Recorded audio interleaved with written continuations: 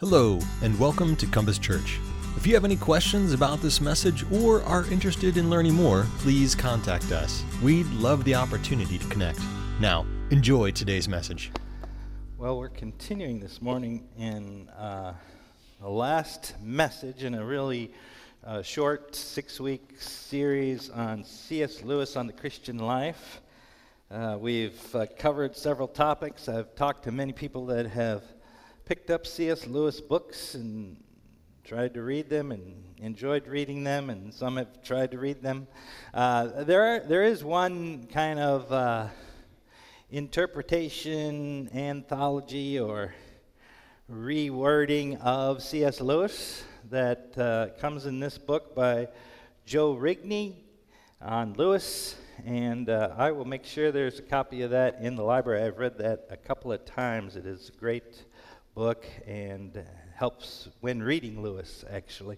But one of the things that I have hoped in this series is that we gather and gain some new thoughts, new perspectives on the Christian life. We're always seeking to understand God's will and purpose for us.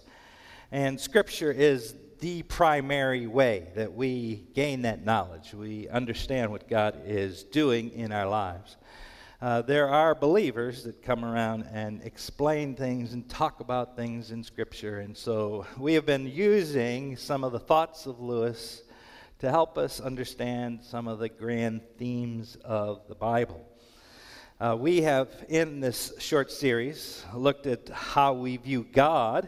We looked at divine pretending, God's love. We've looked a couple weeks on the principles of prayer and the challenges of prayer. But today we're going to tackle a topic that, is on one hand very glorious and fun, and on another hand difficult, and it's heaven and hell. I'll bring up heaven and hell because these two concepts were so important to Lewis. Both of them he affirmed. I would say that he spoke more of heaven. All of his stories, his fantasy stories, even the dialogue between the demons about how to trip up Christians, ends up with these glorious pictures of heaven. The last battle, even in the Narnia series, is an astounding picture of heaven. Heaven played prominently in Lewis's writings. None of his writings really skip it or neglect it. Hell also played, not quite as prominently, but as important. Because Lewis would say that being a Christian and understanding the gospel can't be fully grasped without an understanding of our eternal destinies. And those two eternal destinies are either heaven and hell. Now, our views on heaven and hell, especially hell, has been challenged in our day. It is true that if you ask people in our culture who are affiliated with Christianity or even just kind of name the name of Christianity, hold to a view of heaven, 85%. 70% say that there is hell. If you go to the unbeliever, not necessarily a Christian, we have the belief in heaven at 37% and the belief in hell at 27%. Heaven and hell have a large variety of interpretations, even amongst Christians. It is heaven that is the great place that people will go to when they die. Hell is the bad place that really bad people go to, and most of the time that doesn't include them. That is for the notorious sinner. Of course, unless you offend them, they might wish you to go to hell, but there are some prominent reasons why people hold these different views on heaven and hell. First, if people believe in God, they usually believe in God as a loving God. And that certainly is something that we believe in. We believe in a loving God. The big problem, though, is that it is divorced from a picture of God that he is painting of himself in the Scriptures. When we read the Scriptures, we're not just reading history or dry information or just theology. We are reading theology because theology is your ideas about God. What we find in the Scriptures is a picture of who God is. And sometimes when people think of heaven and hell and they think that God is loving, that they think of their best intentions, their best experiences. And usually those are in loving relationships and those loving desires for someone else.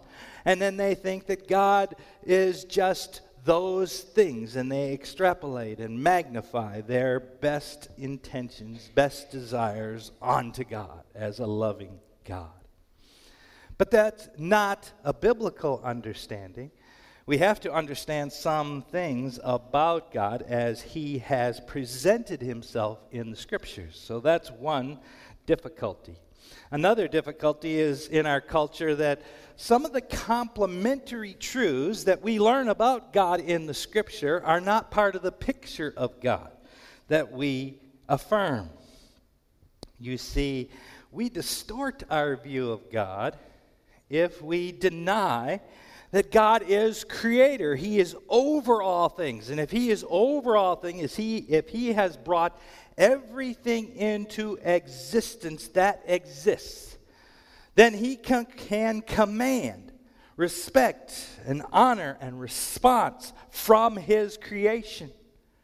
And he can do with his creation as he determines. That makes it hard to believe in heaven and hell if you deny that. If you deny that God is holy and upholds right and wrong and has moral standards of what is right and wrong, then you have struggles hanging on to heaven and hell because they are reflections of that character. If we deny the character of God's wrath and anger against sin, which is certainly a predominant picture of the Bible that we learn about God, we have difficulty then with the ideas of heaven and hell. Therefore, is it any wonder that we have, in our loss of a biblical context, changed our view of what God will do in terms of heaven and hell? And when we talk to people about heaven and hell, most of the time, many times, we're on a different plane. Therefore, heaven and hell get sanitized, democratized, and sentimentalized. For all of us believers, this danger impacts us as well. So the topic of heaven and hell, as hard and as difficult and challenging as it is so important. We must be willing to grapple with it. Years ago, Andrew Greeley ran a survey on a pool of people and found that 3/4 of people said that they prefer to think of God as a friend rather than king. I wonder if you were to change the question, and I wonder what the percentages would be if the option was friend or judge. Today, we are not as clear as we should be about the realities of heaven and hell. We think that they'll just work themselves out some way and somehow at the end of time. When we look at Lewis, he warns us against this kind of muddled thinking. He wants us to think clearly about the realities of heaven and hell, and he wants us to let that have an impact in how we live and what we do. Therefore, there are 3 things I want us to consider. First, the importance of our eternal destiny and its impact on our daily lives. Second, the importance of hell being a choice and a consequence. And third, the glory of heaven and God's invitation to hope in all things new. These are important ideas. So first, the importance of our eternal destiny and its impact on our daily living. Jesus teaches us in the Sermon on the Mount not to live like the people of the world. People of the world are known to be anxious about life, anxious about what they will wear, anxious about what they will eat and drink. Jesus says our Heavenly Father knows that we need these things. He says, consider the lilies of the valley. Think of the birds of the air. Therefore, our Heavenly Father will take care of us. We are more important than they. He knows what we need. That's fundamentally what Jesus says in the Sermon on the Mount, Matthew chapter 26. But in chapter 26, I want to just continue a little further and look at verse 33 through 34. But seek first his kingdom and his righteousness, and all these things will be given to you as well. Therefore, do not worry about tomorrow, for tomorrow will worry about itself. Each day has enough trouble of its own. When we think about our eternal destiny and the impact on our daily lives, Lewis wants us to camp a little bit on that last phrase of Jesus. Each day has enough trouble on its own. Lewis wants us to realize and think about what we do each and every day and how important it is in terms of our final destination, what we're really all about, how we're really living. Lewis rightly emphasizes that we make choices every single day. Sometimes we make choices without thinking about our eternal destinies and what that means. We think about grand moves in our life. We think about history. We don't really analyze the decisions we make every day. We just kind of move through them with somewhat of an indifference. But choices for good and evil make for small battles. This is true. Yet, they have great effect. I think that's what Jesus is driving at. Don't get your life so caught up in what you're going to eat, what you're going to wear, what tomorrow's going to be, what the next day is going to be, how your life is going to unfold, because each day has challenges of its own. Lewis says our choices in each day have great effect. And we should understand that good and evil increases at compound interest. That is why little decisions that you make on one day has infinite importance. The smallest victory today may capture a port in your life that leads to future victories that you would never dream of. Why was Jesus pointing us to be careful for the day that is just before us?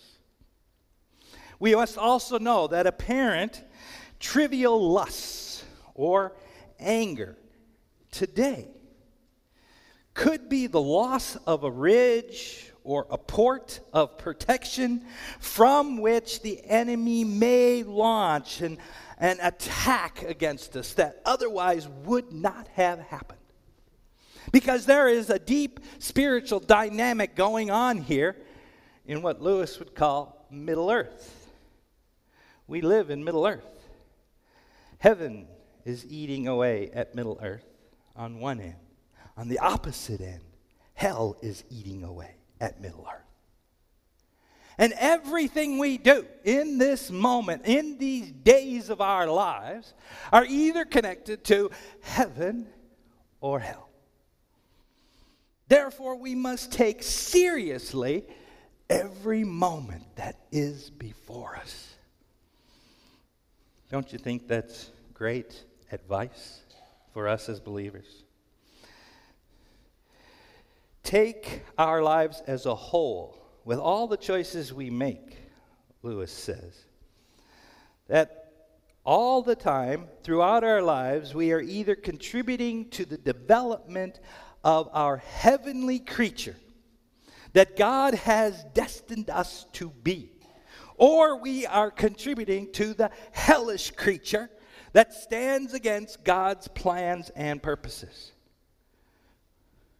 We are living as creatures that are in harmony with God, with others, and with ultimately ourselves, or we are living as creatures in a state of war and hatred with God and others, and ultimately ourselves. So does the issue of heaven and hell have any daily bearing on our lives? Because in reality, once we realize that we are eternal creatures, that heaven and hell will be what defines us throughout eternity, there cannot be simple moments. There cannot be toying with sins at one time, hiding it, and then acting as saints at another.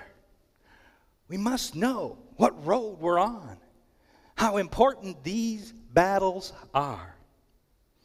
That is what is concerning and confusing to me about Christians who hide and enjoy and live in sin. A glaring contradiction to the seriousness of the nature of their lives on the way to heaven or hell. Each of us at every moment progresses in one state or the other. In one sense, we are standing for heaven, or we're standing for hell. God is gracious, and He does work in our lives. We at times find ourselves making the wrong decisions. We at times find ourselves loving sin. But realize we're toying with the enemy. We're toying with a deadly outcome. We must long at every moment, even in the spots and places of our lives when no one is looking, to be on the side of heaven, in full devotion to what God is doing, so that as heaven eats into this world, we're a part of it. We cannot and must not keep heaven and hell in the background. This is a reality that must impact our lives. Lewis is clear on that. It is a great reminder for us. So the importance of eternal destiny and its impact in our daily living. Second, we need to understand hell as a choice and an action of God.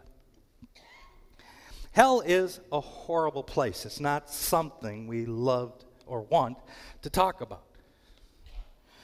But Jesus did say He is in control there. Think of Revelation 1:18. I am the living one. I was dead. And now look, I am alive forever and ever. And I hold the keys to death and Hades. This is a comfort for us who trust in Jesus.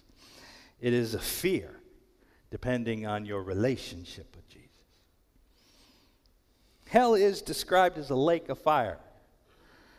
It is to be a place we want to avoid. It is to be a warning to us about our walk.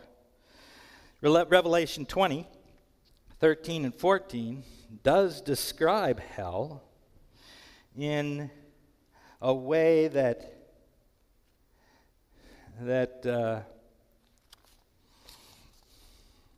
describe hell, did I say? Excuse me. Does describe hell in a way that is revealing, concerning, scary. It says, the sea gave up the dead that were in it, and death and Hades gave up the dead that were in them, and each person was judged according to what they had done. Then death and Hades were thrown into the lake of fire. The lake of fire is the second death. The first death is not something any of us are looking forward to. The second death will be final.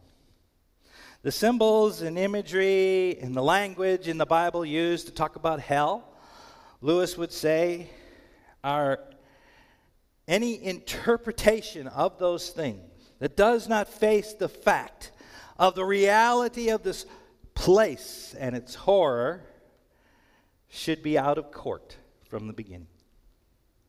These images should evoke concern and anxiety and fear. I have a friend that I was meeting with for a while who was an atheist who grew up in the church. And his atheism is mainly, though he's got many arguments, mainly built on the idea that there is a hell. And how could God send someone to hell? And it is in this place, and I've had discussions in trying to describe hell, and it's what makes hell a very difficult topic. But Lewis is very helpful in one way. To put it simply, Lewis would ask, is hell God-inflicted or self-inflicted? That's an important question. In other words, are people cast into hell by a vengeful God? Or is hell something that we do to ourselves by remaining on our own self-centered, rebellious course of life? Most of the time, Lewis treats hell as self-inflicted, though that's not the whole package. But I do find that distinction helpful. So when I was talking to my friend who had a problem with hell, God having a place called hell, that the idea that it's self-inflicted and God-inflicted, both of those were helpful. And I could camp a little bit on that God is not just inflicting hell. Hell is also what we charted our course to do and to be. C.S. Lewis wrote in Mere Christianity, God is the only comfort. God is the only comfort. He is the only comfort. He is also the supreme terror. The thing we most need and the thing we most want to hide from. The thing we most need and the thing we most want to hide from. He is our only possible ally, and we have made ourselves enemies. Some people talk as if meeting the gaze of absolute goodness would be fun. They need to think again. They are still only playing with religion. Goodness is either a great safety or a great danger, according to the way you react to it. And we have reacted wrongly. So the idea that we are in danger because God is holy and he will cast us into hell is complemented by the fact that we have chosen that road. We, over and over, go our own way. So Lewis has said in The Problem of Pain that the doors of hell are locked on the inside. There are only two kinds of people in the end. Those who say to God, "Thy will be done," and those to whom God says in the end, "Thy will be done." Everyone in hell chooses it. When we reject God, he grants our wish and leaves us there. Self-inflicted. While that is self-inflicted, there is an element of God-inflicted as well. And that's what makes the topic of hell difficult. Lewis in other places would say that God has hot wrath against sinners. He rejects the modern mythology that God's anger is simply the inevitable happening to us if we behave inappropriately towards the ultimate reality of goodness and truth and immense power. Lewis warns that God is not just a live wire that we stumble into. He says that God, rather, is a consuming fire. As Hebrews 12:29 says, he will burn up all that is opposed to him. And if we are, in essence, opposed and hostile towards God, God will one day burn all that is opposed to him up. And we could be in that camp. So he does stand against us, but we also stand against him. It's a combination. And it's important that both of these be held together. It's one of the important truths we learn from Lewis. We make choices, and God will hold us accountable. This is a truth we must hang on to, must continue to be real. So hell has two characteristics. Hell is a choice, and it is an action of God. Third thing we learn from Lewis, he reminds us of heaven and God's invitation to hope in all things new. And really, if I would put the most emphasis and the most weight on this, not because the topic of hell isn't necessary, it is. Not because it's hard to talk about hell and it's good to talk about heaven. They are counterbalanced in a sense. They are opposites. They're not asymmetrical. Hell is almost the smallest and loneliest and the most insignificant place you could go. Whereas heaven is not opposite, asymmetrical, is like the glorious, the biggest, the most real, the most solid place you could go. Lewis, in The Great Divorce, describes hell, the totality of hell, as captured in a small crack in heaven. Whereas you stand up and look around in the vast expanse of the real heaven that is more real than anything you've ever experienced. Heaven is where we long to go. It is the over-the-top fulfillment of our every longing and our every desire. It is what God has placed in our hearts. And actually, we run around in this world chasing after trinkets, which I think are just sparks, just like signs of heaven.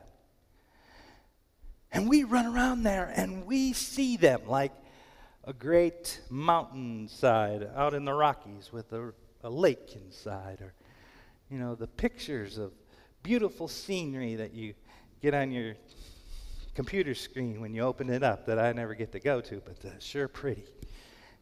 Or the joys of having kids and family and relationship.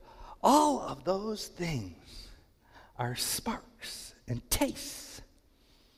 Not of this world. That's where we make our mistake. We say, we've got to get more of that. There's some of that stuff here. Let's get it. Let's hang on to it. Let's bring it together. And God is saying, no, these are just tastes. The reality is coming. I will make heaven more glorious than you can imagine. It will be reality of reality.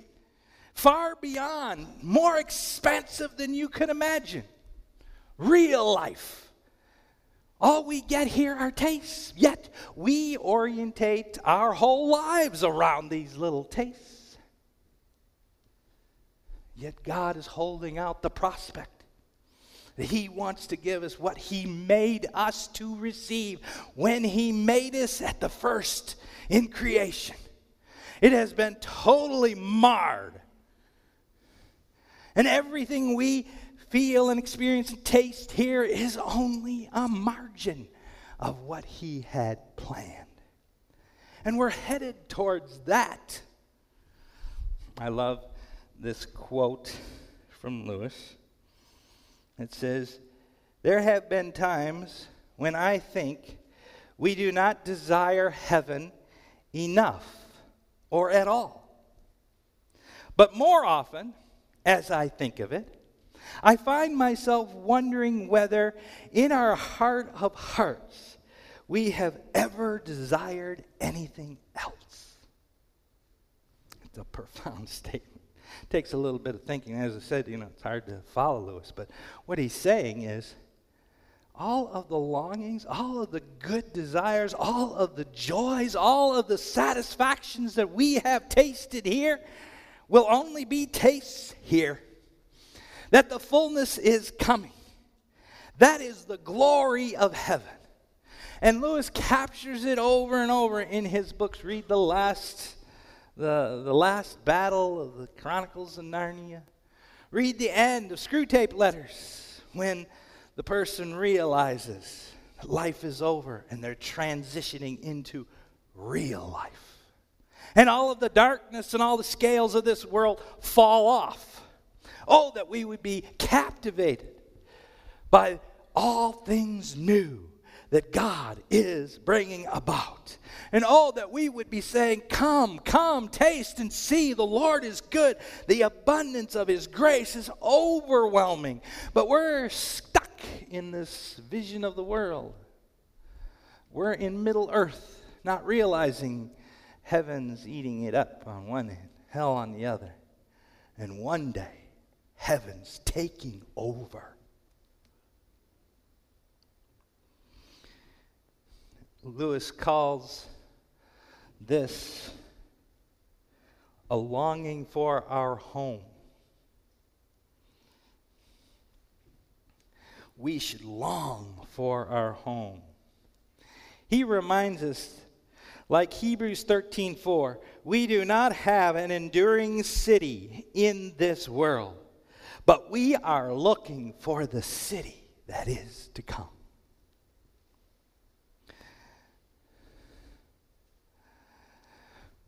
In the end, our imaginations fail us. However horrible hell might be, we cannot out-describe it. However glorious heaven might be, we can't exaggerate it too much. Glorious prospects lay before us, and Christ has beckoned us to come to him and receive life. Life like you would never imagine. You, believer, me, believer, we living each and every day knowing the hope of heaven. Walking in step with Christ our Savior, knowing that his kingdom is marching forward and the glorious day is coming. Or are you an unbeliever? You've never trusted Christ. Why delay? The prospects are so abundant. The offer is so immense and intense. Trust Christ today. Jesus is the ultimate answer. We cannot ignore him and live. We must see that he is at work, and we must be at work with him. Let's pray together. Lord, we thank you that you are a God of grace and love and power and might and joy and love and abundance and glory. And Lord, that you offer that life to us. You have made that life possible through the Lord Jesus. And Lord, we can stand with a hope that is sure, a hope that is solid, because the real world is coming. Help us to set our hearts, our longings, our intentions on your kingdom, your will in this day. In Jesus' name, amen. Well, let's stand together and sing.